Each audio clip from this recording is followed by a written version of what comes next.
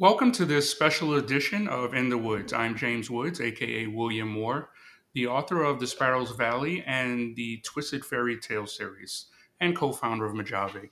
If you need to get out of your own way and learn how to traverse the not so happy path in your career, join me in the woods. So, today I kind of want to go over a few topics, certain mindsets around work ethic, character, and belief systems that can help you to achieve your goals in your career or in your business or in your relationship or in anything in general. So, the first thing I kind of wanted to speak about was discipline and motivation and the differences. Discipline is something that should always supersede motivation. Motivation is when there's something you want to achieve, it's that internal or external reasoning that forces you on a path towards achieving that goal. It's your inspiration. It could be your family, loved ones, career, finances, anything that motivates you to do something. Now, the problem with motivation is that it usually only provides a short term boost of momentum that can quickly burn out. Life happens. So you may be motivated to do something now, but when times get rough, you need discipline to push you forward. For instance, if you have a business, there could be times when the money isn't coming in and you have a burn rate and you have to make that decision of, do I quit this business or do I put forward? When you first started the business, motivation would push you to work those 10, 12, 13, 14-hour days a couple times and 7 days a week and not taking vacation for years. But if you don't see that turnaround, you can lose the motivation on building the business. So that's when you need discipline. Discipline is how much effort you put in order to achieve that goal. It's their learned methods of maintaining productivity over time so you can sustain a clear pathway towards achieving those goals. For instance, for me, as you know, I'm a writer. There'll be days when I don't want to write. It could be something happen. I could just be having a bad day. I just don't feel in the mood. And I'm just not motivated to write for the day. That's when discipline comes in. And it's a learned thing where I've disciplined myself to write every single day, no matter if I want to or not. It's that willpower that you have to figure it out from somewhere. It's that inner self, is that something inside of you that forces you to do things when you don't want to. Because anyone who is successful in anything, if you sit them to the side and you have a conversation with them, they can give you a million stories of the 100,000 times that they almost quit. But it was that discipline that they did not. And you actually know who they are today because motivation wasn't the only thing that kept them doing what they did. It was a discipline that forced them to do things when they didn't want to do them. The second thing I had this conversation with a lot of people is people say, "Oh, I'm too busy." That's one thing you will never hear from me. There's a saying that I speak to everyone: no one is too busy for something that is important to them. So there's always going to be a difference between busy and productive. See, being busy is just being frantic, while being productive is being focused on something. Being busy is fueled by perfectionism. It has to be right.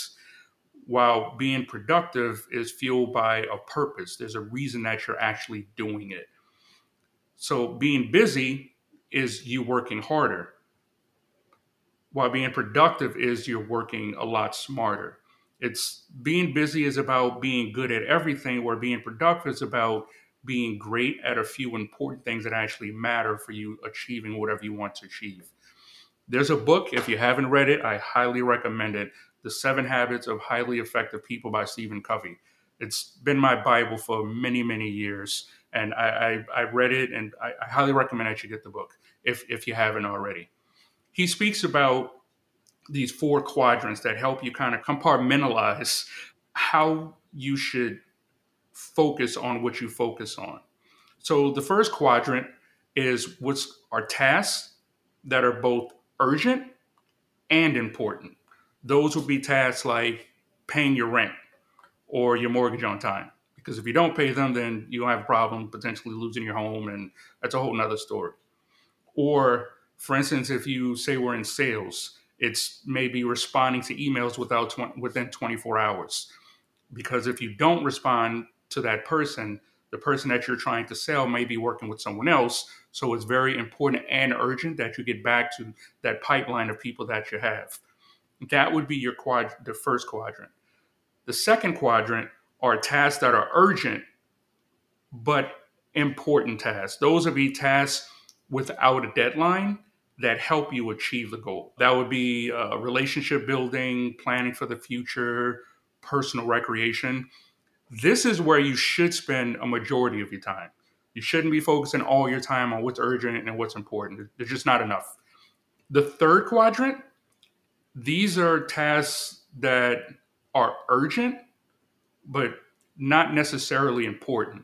These would be tasks that require that you act now, but they're not actually critical to your success.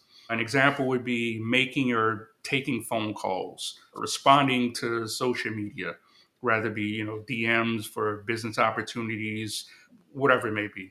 So they're urgent where they require you to act now, but it's not important where it's not going to affect the success of whatever you're doing. The problem with quadrant 3, it's important, but this is an area that most people spend a majority of their time because they treat tasks in this quadrant as if they were tasks from the first quadrant. And this when it comes to the being busy, but not necessarily being productive. The fourth quadrant are tasks that are neither important and they're not really urgent. These will be tasks that don't help you towards achieving your short or long-term goals. That'd be surfing the web, reading nonfiction books, watching TV, binge watching Netflix. That would be that area. Now, these tasks the fourth quadrant is very important because they help you to relax and unwind from quadrant 1 and 2, those tasks that are urgent and important. Because if you only focus on the urgent and the important, then you're going to lose out on basically life. So the fourth quadrant is kind of like your way of unwinding so that you can stay focused and not burn out and trying to continuously do things in the first quadrant and the second quadrant. Another topic that I kind of wanted to speak about is I hear a lot of people, I work hard, I work 8 hours a day. And there's this myth or this fake belief that if you work really, really hard, then you'll be successful one day. That's just not true. If that was, then pretty much everybody in the world will be successful. See, there are things that you have to do from day to day that don't count towards your goal. It's after you do those base elements, then you have to do something else every day that build onto that base that you're creating. That would kind of be the difference between working hard versus working smart. There's certain elements that you have to do as the base before anything else that you do even matters. An analogy I like to use is, for instance, if you're an athlete, there's certain things you have to do every day as an athlete. Say, for instance, you're playing basketball. There's certain basic drills that you have to do: dribbling, right hand, left hand, shooting free throws, shooting jump shot, mid-range, layup drills, shuffle your feet, hands up. There's just certain basics that you have to do every single day, as well as body conditioning to make sure that you have the wind and the capability and the leg strength to be able to run for a certain amount of times so that you can perform at those highest levels. That would be the baseline. Now, after you hit the baseline every day, the next thing you have to do is you have to take a step forward and learn different techniques and skills that set you apart. That would be learning different defenses, watching film of the other team, reading your competition, looking at their footwork and saying, do they have different tendencies that you can use against them? Footwork, body positioning, basically strengthening your weaknesses so it makes it more difficult for the defender to defend you because they can't play you a certain way to a certain size and use that weakness against you. But this works in every aspect of your life, not just in sports, business, and your career. There's certain things that you have to do, period, before you can even get to the things that you want to do. that is what I would consider your baseline. So it'd be difficult to kind of go through that specifically for every individual or for every different industry, but you know your industry, and there's certain things that you have to do just as a bait, you have to do every day, period. But then there are other things that you can do that go above and beyond so that you can stand out, rather be the tutorials or reading the books or finding a mentor or going to an Eventbrite and networking with people in your industry to build up your network so that you can get more sales or find a better job opportunity or move vertically instead of horizontally for a better pay. So there's different aspects that you have that it'll just be a person by person, industry by industry type of situation. The next thing, I had a conversation, which I tend to have a lot of, is in regards to sales. I've been in sales for many, many years. That was one of my main jobs. I've done car sales. I've been a credit counselor, loan officer, did retail. I've just done so many aspects of sales in different industries. And there were certain qualities that I've learned that help you in regards to getting a sale. I've slimmed them down to three. I know you can read different books by Zig Ziglar and all these different people in sales and mentors that can help you. But these were three things that kind of help with me, that slimmed it down to what I need if I wanted to sell someone on one of my product and services. One, the person that you're selling to, you want them to like you, or you need them to like you. The second thing is they have to trust you. And the third thing is you have to give them something that adds value to their life. That could be something emotionally, financially, materialistically, physically, mentally, socially. Do you need all the streaming services, or could you have one to unwind? There's certain aspects. Do you need to eat out? There has to be something of why are they purchasing that from you. Now, another question that comes up quite often in my conversations when I'm mentoring people is they ask me, how do you confirm if what you're doing is right? Now, people may ask, how do I set goals? Is basically what they're asking me. And setting goals is one of those topics where people will say, oh, you set a goal. And I know there's that famous saying, a goal without a deadline is a wish. But most people don't know how you set a goal. And this is a system that I've developed for myself that I hope can help you. Anytime that I'm looking to do anything, rather be a new book, a new business venture, a new career, buying a new couch, anything, there's certain things that I ask myself, and based upon my answers, I know if I'm ready for what's next. So the first thing you need to ask yourself is, what do you want? What exactly is the goal? What are you striving to achieve? Now, once you know what you want, the second question you have to ask yourself is, when do I want it by? You have to be honest with yourself and realistic and saying, okay, I want such and such by this date. Now, once you know what you want, you also know when you want it by, the next question is, what resources and tools do you need to make it happen? Is it a network? Is it finances or monetary? Is it a certain skill set that you have to have? You have to ask yourself, do you have enough of those resources and tools to make what you want happen in that time frame? For instance, if I want to purchase a house, that would be my want. I want to buy my house within the next 6 months. Now, the next thing I have to ask myself is, do I have the credit to get the house? Do I have enough money for a down payment, or am I paying cash for it? There's certain questions you have to ask yourself. Do you have what it takes to buy the house in that time frame? If your answer is yes, you have the 10, 15% deposit down, you have 720, 680, whatever credit that you need for the interest rate that you want for that 15 or 30-year mortgage, or if you want to go a certain amount of time and refinance, but that's a totally different conversation, then you're good to go. But if you don't have those resources, the next question you have to ask yourself is, what can you do to gain those resources or those tools or those skills so that you can get what you want within that time frame? Or do you need to move that time frame back because you have to put yourself in a certain position or situation that this goal makes sense? Give an example. So let's say, for instance, I don't have the money. Can I cut back on spending, or do I need to make more money? Do I need to get a second job? So if it's Do I need to clear up my credit? Are there certain things that I need to do to improve my credit score? Do I need to get a secured credit card so I can safely use that card and build my credit instead of hurting it more than it may already be? In regards to the finances, do I need Netflix, Hulu, Disney Plus, HBO Max? Do I need every streaming platform there is, or can I just use one for my binge watching? Do I start cooking meals for myself instead of eating out for breakfast, lunch, and dinner every day while I'm out for work? Do I carpool with a friend to work?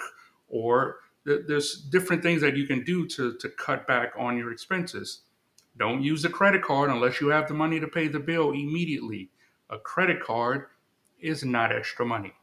A credit card is a means to build up, I guess, your credit score so that other financial institutions will see you not as a risk in regards to loaning you finance for some of the bigger purchases that you want to do in the future. Your credit score is basically an indicator of, is this person qualified, or is he trustworthy enough, dependable enough, or disciplined enough to pay the bills that he has now? Can he take on this new bill?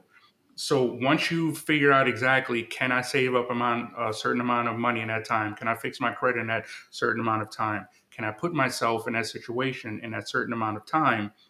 Then you can take those next steps forward towards achieving those goals. But if you don't have the resources and tools to do the things that you want to do in the time frame that you want, then you're technically lying to yourself. The next thing that I kind of wanted to speak about is your word. This is a big topic and a thing that I definitely hold dear to my heart. Do what you say when you say you will do it. Now, when you were first building a relationship with someone or a business, especially if you don't have certain things like money, you don't have a large network, you don't have an established brand, the only thing you have is your word. So you have to treat your word as if it's the only thing you have, because in the beginning, it is. The only reason that I personally have for not doing something that I say I'm going to do for someone is the death of a loved one or death of myself. Outside of that, everything else, in my opinion, is just an excuse. It may sound extreme, but that's just the depth of my conviction. If I tell you I'm going to be somewhere, or I tell you I'm going to do something, you can just lock it in stone that is going to get done. Rather, if I have to crawl, swim, backflip, run, drive, it doesn't matter, fly. If I say I'm going to be there, I'm going to be there. You don't need to keep asking me. And that's the relationship, and that's the bond and the respect that I have on my name and my word. So people know if they work with me, the moment I say I'm going to do something, one of two things is going to happen. One, I'm going to be there or I'm going to do it by any means necessary. Or two, life happens. If anything does happen that will push that date back, then I will give that person notification and enough time to change whatever schedule they have, because you have to keep in mind the reason this is such a big deal when working with other people is it's not just you. So people make plans. So if their plan involves you doing what you're saying you're going to do, when you don't do it, then you expect, which goes back to that last question, you expect a time frame on when they were expecting to do whatever they were going to do. So now the next time something happens, they're going to look in their mind back into your history, and it's going to be black and white. Did they do what they were going to say in the time frame they were going to do it at?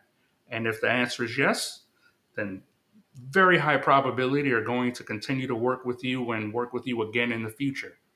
Now, if you don't, there's a couple things that might happen. Something might happen, life might happen. You may have contacted them and gave them a warning that I can't meet it by Saturday.